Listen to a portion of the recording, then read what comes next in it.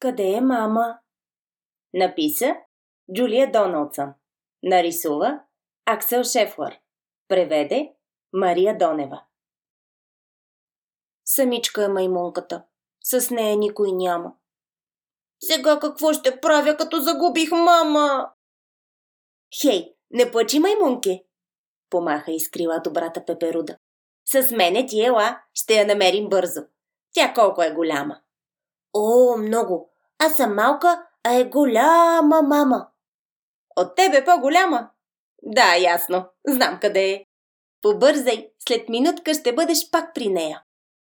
Маймунката се стрелна с подскок от клон на клон. Къде си, мила мамо?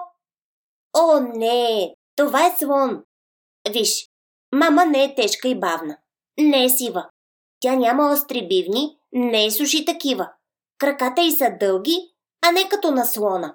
Тя може с опашка да се държи за клона. С опашка хваща клона? Да, ясно. Вече знам къде е точно майка ти. Да хукваме натам. Маймунката от радост не стъпва по земята. Какво? Не виждам мама. Това там е змията. Виж, мама няма люспи. На слънцето не лъска. Гласът ти е приятен и никога не съска.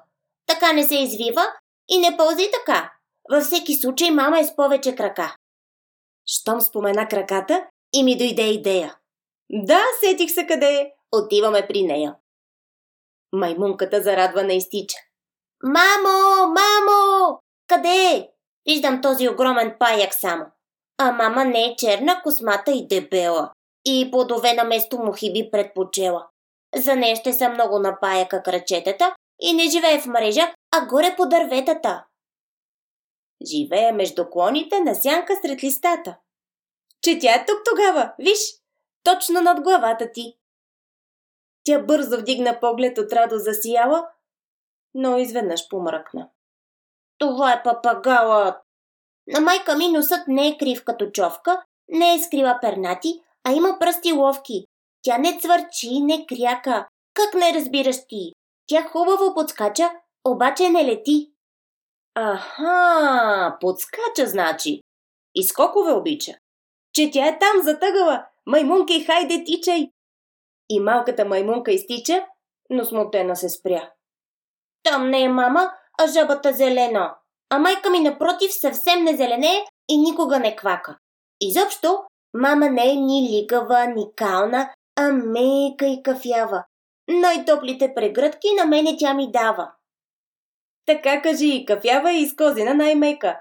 Да, сещам се коя е. Съвсем не е далеко. Ама това е Прилеп. А ти ми обеща при мама да ме водиш. При Прилепа неща. Защо не ме разбираш? Не дей се подиграва. Виж, майка ми спи нощем, а сутрин рано става. Освен това ти казах, че тя крила си няма. И Прилепът е малък, а мама е голяма. Добре. Щом не е малка... Да, много ясно да. Видяха и край реката как пиваше вода. Пак стигнахме до слона. Ти вече ме обиждаш. Той с мен не си прилича, изобщо ли не виждаш? Маймунки, аз не знаех, че си приличаш с мама. Нали съм и детенце, приличам си. Как няма? Ами така. Например, аз хич не си приличам с моите дечица, макар да ги обичам. Щом тя е като тебе, добре, маймунке мила. Веднага ще открием къде ли се е скрила. И я погледни нататък и виж, маймунче сладко. Къде? Къде си, мамо? Ама това е... Татко! Ела, детенце. Спокойно. Страшно няма. Прибираме се вече. Ела с мен при... Мама.